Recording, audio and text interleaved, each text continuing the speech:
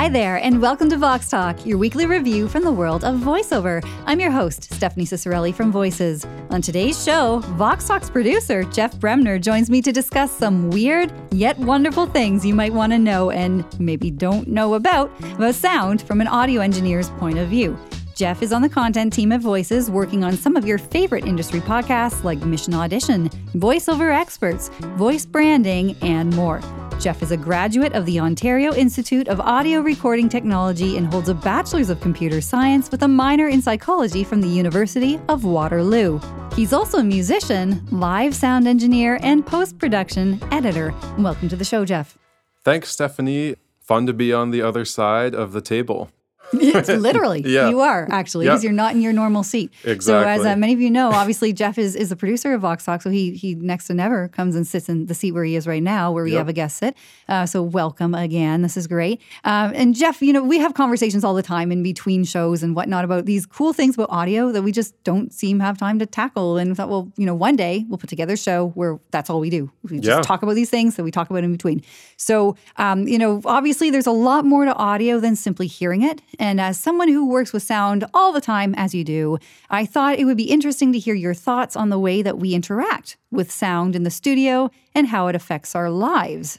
Yeah, I think it affects our lives all the time. I think it affects everybody's lives, especially these days. Sound is everywhere. It's on our phones, it's on our TV, it's on our laptops. It's if you're like me, you're listening to something all the time. I'm always listening to a podcast or I'm always listening to music. And I think just people who work, you know, in my previous career, I was a software engineer. I was always listening to music while I was working, or I was listening to a podcast in the background, and I think that's probably the average case. You know, most people are doing that, I think. Mm-hmm. I know a lot of my friends like to listen to music or podcasts when they're working or when they're working out. I think it's revolutionized the way that we can take in information. For me, I was never a reader. I'm a terrible reader. I'm so slow. It's actually kind of embarrassing. So that's how I think I got into sound, because the way I take in my information is just by listening. And I think we're actually seeing a lot of people that is how they're taking in their information now, because if you're going to sit down and read something, or if you're going to sit down and watch something, that's so much more effort than it would be otherwise. So that's just scratching the surface on answering the question, but that's my first little take there. No, thank you for that. And it is everywhere. Sound is everywhere. And you know, but we're going to focus in specifically on sound in the recording studio environment, because everyone who's listening is probably working in that capacity, be you a voice talent, or whether you're a voice talent or an engineer or what have you, you're in a place where you're in an enclosed space probably, and you're also like just trying your best to make sure that your sound is consistent from session to session and so on. So while we're on that topic, while a recording studio can be treated to deaden a space, as in get the sound out or make it a little better, there are still factors at play that can change how audio is captured. So what are some of those and why do they matter? Yeah, there's a lot of these things. I think, you're talking about deadening a space, and just even on that, I think there's a lot of misconception on what you can treat versus what you can't treat. So, for example, you can't treat the car zooming by your house. Like it's gonna make it through, no matter how much foam you put up, no matter how many blankets you put up. It's gonna make it through. And you know, I'm sure I'm preaching to the choir when I say, like, there's a car that zooms by and it's really frustrating when you're in the middle of like your perfect take. I'm sure lots of people can relate to that. So that's one thing, is just knowing that there are some sounds that you can't treat. But with that said, there's a lot that you can do. There's gain staging. I know we recently had Bradford talk about that. Like the most important plugin that's not a plugin, he says the gain knob, right? And that's huge. Like if your gain knob is too high, then you're going to be catching sounds that you don't want. So that's one thing. Distance from the microphone. I will say most engineers, I think they're looking for a very dry sound where you can't hear the room. So if you can hear the room in your recording, that's something that you want to work on. Other materials in the room will affect the sound. So the bigger those materials in your room are, the more important they are. So like a floor, for instance, if you have, I don't know, tile floor or ceramic or something. Yeah, no, get a carpet. Yeah, okay. Or get a rug. Yeah. I actually like rugs more than carpets because you can actually remove the rug.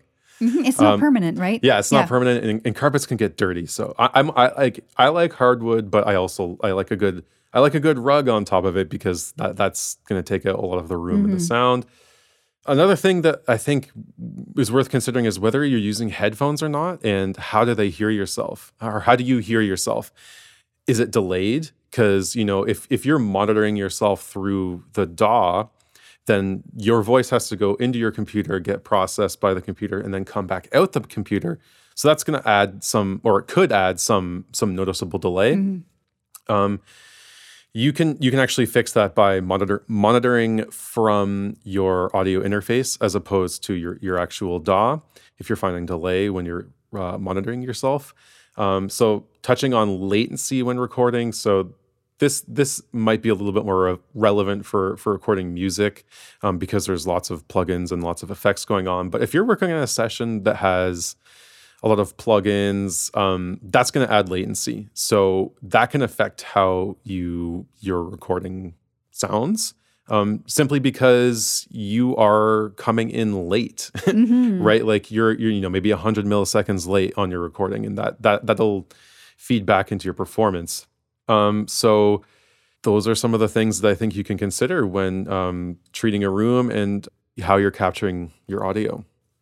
That's great. Well, just there's a lot going on in a recording studio. Like just looking at ours here, Voices. Yes, we've got a floor that clearly is some kind of a tile type floor. Then there's this huge blue area rug, which is great because again, it could be changed out. Whatever. And then we've got all of these acoustic panels all around here. The room was actually an old elevator shaft. So really? Yeah. That's so cool. It is. So in the Bell Building, where we are, the 100 Dundas in London here, essentially, like they had thought that this building would be taller than it would be, and so these shafts were put in case they built more, but they never did. So you've got your 8 floors here at 100 Dundas, and instead of this being just a little off to the side area to kind of store things, we actually repurposed it and made it a studio. So a lot of people listening are probably thinking, oh well, can you turn anywhere into a studio? Well, the answer might be yes if you treat it appropriately, right? Yeah, I just kind of going off of that, actually at school at OAR that you mentioned I went to, one of the recording studios was actually an old meat locker. Oh, wow. Which and if you think about it, a meat locker is actually a really good shell for a studio because it's got that door that is supposed to have an airtight seal because it's supposed to be like a fridge. And an airtight seal is really great for a recording studio. And so you just line the inside with foam, and it came with a window. So the window is actually looking out to the producer desk, so you can make eye contact with the talent while they're recording. So I just love how every studio can have one of those interesting stories. And I didn't know this was an elevator shaft, so it makes me appreciate it more. Yeah, I know. It's kind of a strange idea. But that's essentially, this was an old galley kitchen, basically, this whole area where the Voices Museum is. So, like, literally, you can take anybody out there who's trying to figure out where to put their studio, so long as it's well treated, you've got good ventilation, and a whole host of other things I'm sure we're going to talk about today or in a future episode. So when I was talking to you about this, Jeff, about this whole idea of deadening a space, but there's still being factors at play that you might not expect could affect your recording.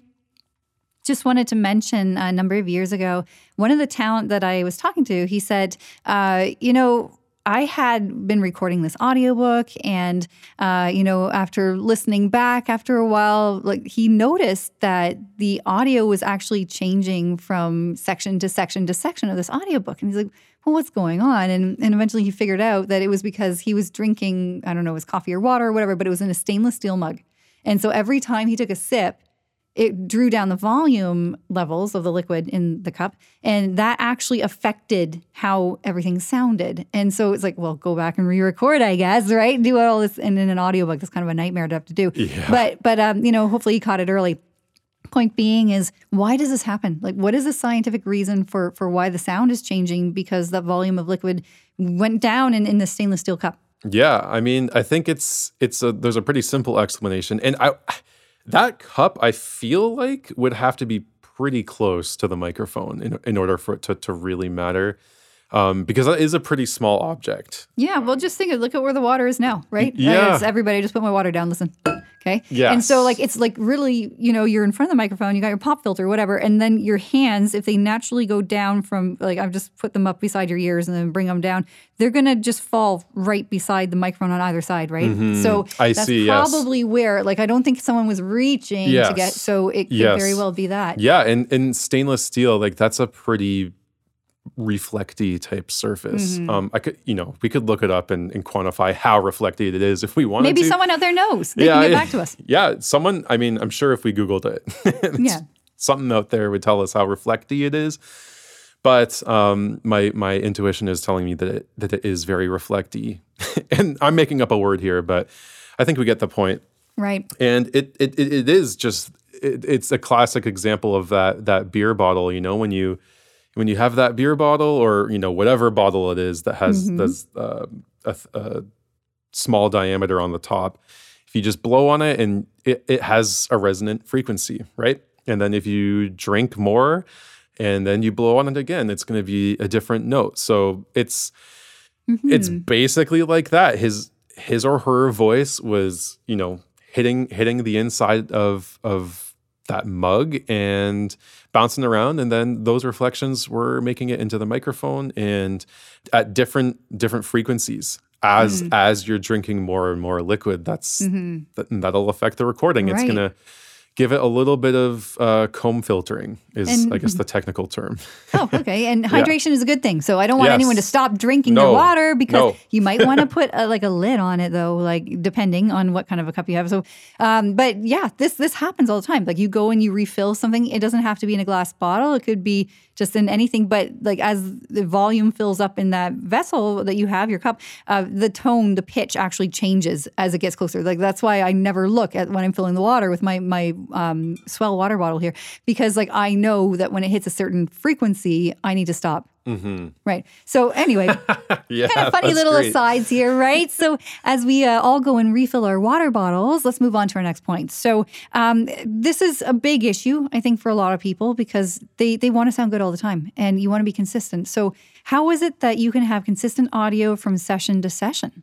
Yeah, that's a really great question. And that's something that I'm continuing to answer for myself at my own home studio. Thinking about consistent audio, I think that's a really good start. But I think we could even take a step back even further and look at the bigger picture, which is how easy is it for you to walk up to your studio setup and start recording? So that's the question that I'm asking myself.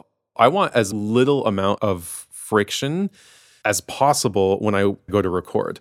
I want to be able to walk into my studio and sit down and flick a couple of switches and I'm ready to go. That's my dream scenario. And when you're trying to accomplish that, as a side effect, you'll probably have more consistent audio because you're getting rid of things that are barriers to starting your session. So, but if we're thinking about just consistent audio, you really need to identify electrical devices that are going to get in the way. Sometimes there might be a fan. Your computer is actually a pretty big culprit, especially if it's a little bit of an older computer, like the one that I have at home. The fan goes off and it sounds like, you're about to take off on a flight. So yeah, computers, if you have a booth, try to get the computer out of the room. And run some cables to your monitor and run some cables to your speakers or your headphones. So that's one thing that you can do. There's your signal to noise ratio, which is something that's worth considering, right? If you can hear whatever's going on in your background, then between your voice lines, you might want to address that, because that's going to be the thing that the client's gonna kind of complain about. So yeah. What about like presets in a session? Like if you have the same kind of basis, the foundation you're starting from, because if you don't touch your microphone, if you don't, add something big, shiny, and metallic in your room and create some other imbalance there, then if everything is business as usual, what can you do on the software side to ensure that everything is uniform from session to session? Yeah, no, that's a good question. So definitely like just make a template. Like make a template, like, and revisit that. Like I have a template for you, and like I just drop your voice in, and like I know it like sounds good all the time. And like you have, well, I hope, I think it sounds good. You have a vocal chain, so I have an EQ, and I roll everything off for you. 70 hertz is a high pass filter, and at about 13,000 hertz, I have a low pass filter for you, and then I have a compressor for you. I use Tokyo Dawn Labs plugins for anybody who's listening. These are free, and these are amazing replacements for super expensive FabFilter plugins, I find. Just a little plug there. So yes, have a template. If you don't have a template yet, every time you do a recording, just do a little bit of experimenting and just pick one thing. Like say, today I'm going to try and get like my EQ right. And it shouldn't be complicated. Like your chain is like super simple. And also just try to get like the best recording up front. Yeah, well, that's kind of a garbage in, garbage out sort of thing, right? So that's, I think, what we all want to avoid is garbage in, garbage out. Yes. Which for the uninitiated means that if what you've recorded doesn't sound really good at all, there is no amount of fixing that you can do to make it sound any better, because it's what you've put in there is what's unfortunately in the system. So we all want to be avoiding that. Yeah, I will say, like, as you know, working on a lot of podcasts, there are times where you do get like not very good recordings that are clipping all over the place. But there are things, I do think there are things that you can do to make it more palatable. You know, like put sauce on a really bad sandwich or something. Yeah. You can do things to like make it more palatable, and like you can make cuts, or you can use a gate. But you know, it's all polishing something that doesn't sound the greatest to begin with. So yeah. Just one more thing for consistent audio from session to session. I will say, take breaks. That can't be overstated. It's so, especially like when you're mixing or editing, like that's more applicable to me. And I'm sure taking breaks as a voiceover is massively important as well. But when you're doing the editing, even take breaks, because your ears will get tired, and there's just no way around that. And you know, just powering through ear fatigue is it's not fun. Sometimes you have to do it, but try to avoid getting in those situations if you can, as much as possible. And taking breaks is also just important for the health of your hearing, because you know, if you're having a longer session, it's easier just to keep turning that volume knob up, and you don't realize how far you've come until like the end of the day, and then you look and you think, oh my goodness, like that volume came up a lot. So to prevent that, just take the breaks. Yeah. And also remember how loud you set something, and set a loud limit for yourself. That's another thing that I think is actually really important, and will actually feed into consistent audio, because if you keep listening at different volumes, that'll actually change how you're perceiving things, and you know, can impact your consistency. Yeah, great tips. And so if someone would be like me, who is completely technically, you know, not as skilled, we'll say, or not even as aware of what is too loud or not too loud, or what, can you have someone else listen to your files and say, you should be listening to them at X decibels? Or like, is there a way at this setting you want to listen to at number 5 instead of at 7? Or like, just for those who are not as able to determine on their own? Yeah, that's a really good question. For me, when I listen with my headphones on my Apple laptop, I do not go above four dots. So like when you press the volume button, like you can see the little speaker icon comes up, and then I don't go above 4 dots with headphones. And that's at an audio recording that's been normalized. Like a commercial audio recording will not go louder than 4 dots. Sometimes, like, if you're working with a raw recording, it's not commercially loud, right? So, obviously it goes up from there, or I turn up the volume more from there. But if I was going to send it to a friend, you could do the exact same thing, and they have an Apple laptop. You could say, put your headphones on and listen to it at 4 dots, right? Because then you can be pretty sure that they're experiencing approximately the same loudness as you. They will be using different headphones than you, probably, maybe. That is one way that you can get people to listen at the same loudness. So yeah, that's a great tangible, I can do this right now tip. So thank you. That's awesome. Yeah. And so like, obviously we talk about all kinds of strange and wonderful things about audio, but another wonder of the audio world would be the anechoic chamber. And I know I've seen these, I've never been in one, but it kind of looks a bit petrifying, you know, to be honest with you. So what can you tell us about these? Like, I'm sure there are people that have heard of them, but they don't quite know what they are. Yeah, so an anechoic chamber is basically a room that is as acoustically isolated from the outside world as much as possible. So no sound, theoretically, no sound from the outside should be coming in, and no sound on the inside will bounce. So every normal room that a person goes into will have some amount of reflections. Even this room.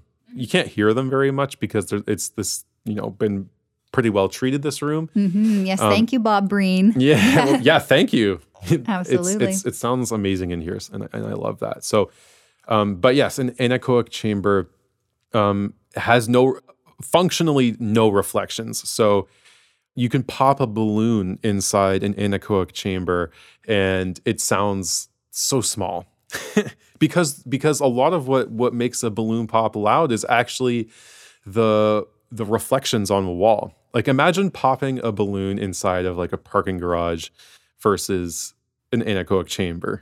Inside a parking garage, it's going to sound like a massive explosion, but inside an anechoic chamber, it's just one very quick transient. So the noise floor is insanely low. I don't have an actual sound pressure level measurement I can give you. Yeah, there's a very low noise floor, and after a human becomes acclimatized to an anechoic chamber, they can actually hear the insides of their own body. So you become, it's really interesting. You become very aware of like everything that's going on inside your body, because the noise floor of every other room is louder than your internal functioning, like your internal like body. Like you hear your heartbeat, you hear your breathing, and the circulatory system going. Yes. Yeah, which freaks people out, to be honest. It would freak me out. It feels a little bit uncomfortable to think about. It might be a fun experience. Just to see what it's like. Yeah. Oh goodness, you'd have to be a real audio geek to want to go and just be like, it's like people who want to go into space, right? It's like, no, I want to go in an anechoic chamber. It's like, zero gravity, not for me, but I'd like to hear, So like, I don't know. There are a lot of people out there who may have had the experience. Be sure to let us know if you've actually been in one. Some of you may work in these environments.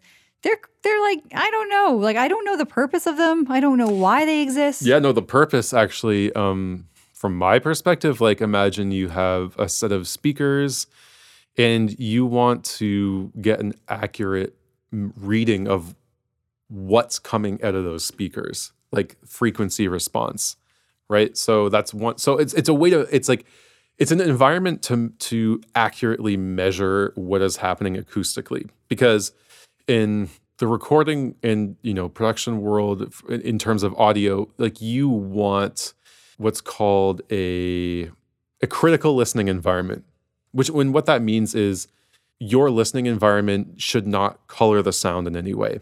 And an anechoic chamber is as close to a perfect listening environment that you can get. So that's what it's there for. Okay, so it's like a test environment. Yeah, exactly. It's like a test environment. And that makes sense now. Yeah, and manufacturers need to say like this, it produces these frequencies at these levels. So, Right. Yeah. Yeah. Okay. Now that makes a great deal of sense because, like, why build such a freaky little place? And sometimes they're very large places. But Yep. anyway, yeah, I'm glad to know that there are actual, commercial applications of why they exist. It's not just some fun science experiment, right? Yeah. No, that's good. Okay. Well, now that we've got anechoic chambers out of the way, and I'm sure we've all learned a lot, and please feel free to go and Google and find out more information about anechoic chambers on your own. We're going to move on to our next weird yet wonderful thing that audio does that we had no idea that it did. So Jeff, there's got to be something else. What do you got? Yeah, no, I have, let's see, sound can travel 4 times faster in water. What? Yeah. Okay.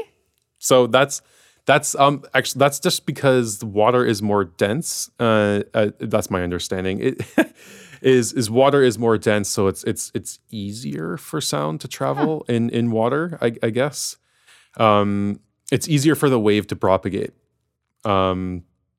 which is why I guess like dolphins.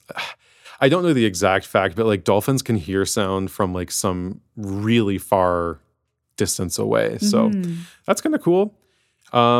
Low frequencies will penetrate surfaces more readily than high frequencies. So again, that's why your car, like when somebody starts a car outside of your house or your apartment or whatever, you're hearing all the low frequency information.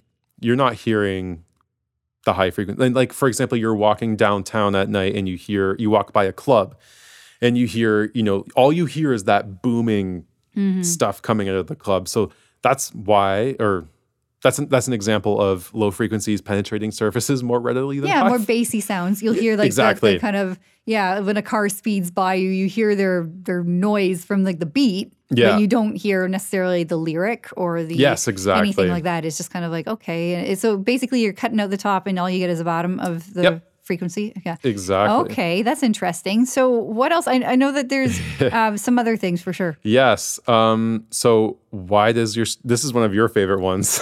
Yeah.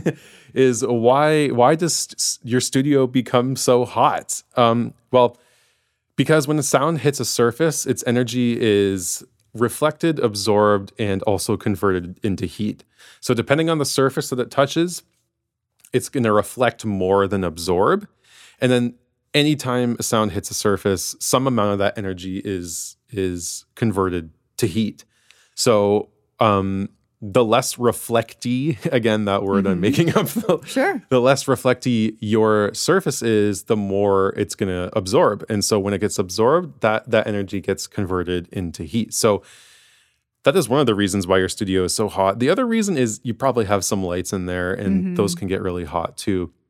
Yeah. Well, just all the people out there, because, never fails. It doesn't have to be summer. It could be any time of year. But you see talent online, usually in their social channels, talking about how, it's so hot in my studio and I'm dying in here. And then they'll have like ice, around, or they'll, try to get some ventilation going, or I don't know. There's different fixes that people are doing for trying to stay cooler in their studio environment. But because obviously if you've got air conditioning going, then that's going to get into your recording, right? Yeah. So you have to find some inventive ways. But just to know that sound itself emits heat is just a whole other I didn't know that. And this totally explains why it is that maybe it's warmer in this environment when you open the door and all of a sudden it's like, freedom, right? You could say something like that, but it just seems like there's a lot of talent, and maybe you can answer this question too, but we're in a fairly large space for a studio, right? Yeah. But if someone's in their closet, or if someone is in a smaller, like a little booth, I'm not going to throw around brand names, but let's say they've got a booth that they're in, that's going to be even hotter, right? Is it sound, is there's still the same amount of sound being made, but it's a smaller space and it's more concentrated. Absolutely. Yeah. So it will get hotter faster than this room. Yeah. And this room is already getting a little bit hot. So yeah, kudos to the voice actors, by the way, who are toughing it out in those summer months, especially when it gets really hot. That's not easy, guys. So kudos to you. But yeah, how can we ventilate it? That's a challenge for sure. Ice, actually, I think that's actually a pretty good option. Like getting some ice packs. Those things don't make sound, and maybe, I don't know if this would work, but maybe if you had like a cooler like that was full of ice. I mean, it's not the most sustainable thing, but No, ideas. These are all ideas, of course. Yeah. I'm just We thinking don't about, know. if you freeze, I know if you freeze like rice or like you get like a bag of rice, like, or that can make sound. Yeah, I know. Isn't that well? That's the whole thing. This whole podcast is about what is making sound in weird and wonderful ways that maybe shouldn't be happening because you just don't think about it. So, like for instance, before you come into the studio, every time you come into the studio, think, "Oh my goodness, I have to only wear an outfit that does not make noise." Right. And so that's got to be a struggle. I don't know how many ladies are listening. This is like a major struggle for you, but you're going into a studio, like external, not your home. So you can't wear your whatever you typically have, sweatpants or whatever. But, you know, you want to wear something nice but you're going to make noise potentially. So someone has got to have a clothing line for this. Like, honestly, by this point, people in voiceover, if someone has not decided to use their entrepreneurial brain to make clothing for a studio, then I'd be happy to give you that idea right now. It's yours. Go take it. I'm not going to be that person. But yeah, just like all these little things you got to think about. You know, how to stay cool in the studio. I'm just thinking back to a past episode where David Kaplan was on, and he was talking about when he first built his own like kind of isolation booth in there, and just this scenario was probably summer. Everyone go back and listen a long ways back, because David was one of our first guests on the show. That he was describing just how hot it was, and like, you know, wear layers so that you can take a jacket off or something, or wear shorts and t-shirt. Basically going on right here is shorts and t-shirt. But, you know, like in sandals, actually. So there's a little another hot. way to kind of, weird things happen with heat and sound. So you just have to, you know, do what you can. So anyway, on that note, we want to be comfortable in the studio. And sometimes that's to do with the temperature of the studio, right? Like what we just talked about.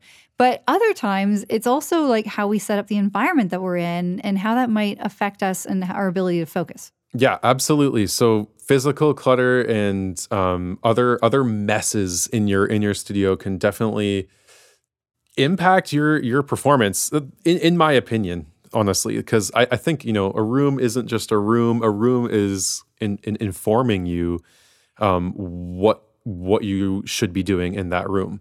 Like when I come into this recording studio, I know that there should be recording happening in here. So for some people, like for example, that might be working out of their closet, they might have clothes in there. It's not kind of mentally, like by walking in there, it's not as obvious that it's a recording space. So doing things that make it super obvious that it's a recording space, I think actually can help get your mind into that attitude of I'm recording. And the other thing is if there's visually distracting things, like, you know, your phone in front of you, or, you know, like you're in the middle of a read and like you see a notification go off in your phone, for example, that's just going to distract you. So stuff like that is important to consider. And just other things. In this room before, we had a lot of other things in here, and for me, it was kind of it's my own pet peeve. But you know, for you, Stephanie, you said, "Oh, it's okay," and I took it out, and then you actually said after, "Oh, this is nice." You know, we had a bunch of other gear in here. We had lights, we had camera stands, we had microphones that weren't being used. So, you know, we decided to clean that all up, and it's, to me, it just feels like it's a lot easier to focus on what you should be doing. And when there's not other things in your visual field, like you're not thinking about anything else. Right. And you're not hitting anything else either, because that was the other danger, right? It's like you put your arm out, like as I do, and like, you know, boom, there's a mic stand. Ouch, you know, and you don't want to be doing that. So, no, thank you again for doing that, because it does. And it's so funny because, like, you know, some people have a different threshold for what they think is messy or, you know, or distracting or what have you, right? And but now that space is opened up and it's literally opened up, like as in there's nothing there other than cabling on the wall and the acoustic treatment, it does make a difference. So for anyone who's in a studio and you think, oh, that mess doesn't really bother me, see what you can do about cleaning it up, and Yeah. it might make a difference just subconsciously. It Yeah. might just completely like give you a sense of more comfort level, recording. I used to be one of those non-believers where I would think, oh, this mess doesn't matter. And I would challenge yourself. If you're one of those people out there, I would challenge yourself, because I thought I was one of those people. And then I started addressing those things, just little messes here and there. And it just makes a big difference. And you're just going to feel so much better being in your recording studio. You're going to want to be there more. Just try it. Yeah. Well, that's just it. They have to experiment and Yeah. see, because, well, maybe it doesn't make a difference to you, or Yeah, maybe it does. maybe And not. it could be that simple thing you can do, and that isn't hard. We can all do these things. Everyone knows how to tidy up, the 10-second tidy or whatever you want to do. Just do something. And make sure that you have a space that you feel comfortable in, that you're not tripping over cables in, that you're not, blinded by the light in, because that's got to be a factor too. Like, how bright is your screen? sure. There's many ways to become fatigued when you're in the studio. And one, of course, that we haven't mentioned a lot is vocally. You can be vocally fatigued. And so that's another good reason to take some breaks, to have your water, to hydrate an hour before, to always be conscious of that, to get a good night's sleep beforehand. Come on, people, don't be up till 2 or 3 a.m., Yep. and then expect to sound amazing at 9. It's not going to happen. So just thinking about all that. And it's allergy season. I don't know when this is going to go out. So if this goes out, say September or whatever, we're recording mid-July, then it's ragweed. So it's still allergy season for somebody. Yeah. But just being aware of how the air coming inside your studio, but also just the allergens you are exposed to in just regular life. And then, so, that can affect the sound that you make. It isn't necessarily the sound of the recording equipment. It's what's being captured. So, but yeah, I think that a lot of talent do struggle with the allergies. Some use neti pots. Some use some other way of rinsing, like a nasal rinse. Yeah. So I use one of those, and I'm not even a voice talent. right. So, I mean, there's some good stuff there. You talk to your doctor about everybody. That's one of those doctor things. So, Yes. At any rate, we've talked about a whole bunch of stuff. I know that based on notes that you've made, there's probably a lot more material for another day. Yep. But that said, everybody, if you enjoyed the way that we went about this episode and you like these kind of off-the-cuff conversations that we might have, then let us know, because I'll have Jeff back on again. Or maybe ask someone else at Voices if they'd like to pop in and share more about their area of expertise, and just Yeah. have a nice little chat, right? Yeah. Yeah, there's lots of different lenses that we have here at Voices. Right? Yeah. So, Absolutely. Well, thank you for coming on the show, Jeff. It's been a real pleasure to have you here sitting as talent, which I know is a stretch and very different for you. Yeah. But thank you for sitting down and having a wonderful chat and sharing your insight today. perfect. Yeah, thank you so much. It's a lot of fun. Yeah. So as I was saying, you produce a lot of different content here at Voices. Yep. Now, what are some of the shows that you're working on, and how can people find them? Well, that's a great question. So as you mentioned on the intro, we got Mission Audition, Voiceover Experts, Voice Branding, and Vox Talk, and also just some YouTube content that I'm working on. So yes, all of those podcast titles you can find wherever you get your podcasts. You can find Voices YouTube just by searching. You should be able to search voices.com on YouTube, and you'll find us. I know I've done it a million times. Yeah. so you know it's there. yeah, I Yep. know it's there. And we do actually have our newer YouTube channel where a lot of our client-facing content is going to be. Oh. Yes. So that is YouTube branding through audio. And Okay. that's where you can find the Voice Branding Podcast and other client-facing content that we'll be working on. Mm-hmm. So if you're on the client side and you are in the production industry, check it out. We got some really cool stuff up on there. And if you want to contact me personally, you can find me on LinkedIn. Just search Jeff Bremner, Geoff, Geoff. Yep. Some people, you can call me Geoff. A lot of people call me Geoff. So yeah, Jeff Bremner on LinkedIn. BRE, M as in mango, N as in nectar, ER. Very good. Yeah. I think people will be finding you. I know that Jeff does post some neat stuff, and you have a lot of great conversations actually with a number of people who've been on the show. And it's wonderful to see all of this neat interconnectivity with everybody in the industry. So yes, well, Jeff, thank you again very much for coming on the show. And I guess that's a wrap. Yeah. Perfect. So, and that's the way we saw the world through the lens of voiceover this week. A huge thank you to our special guest, Jeff Bremner, for giving us a new way to think about the audio we produce and the sounds we're surrounded by. If you enjoyed this episode, you can reach me at Stephanie@voices.com. We get some of our best show ideas from Vox Talk listeners just like you. So from Voices, I'm Stephanie Ciccarelli. Vox Talk is produced by Jeff Bremner, who happened to be our talent today as well. Well, thank you again for spending time with us, and we'll see you next week. Thank you.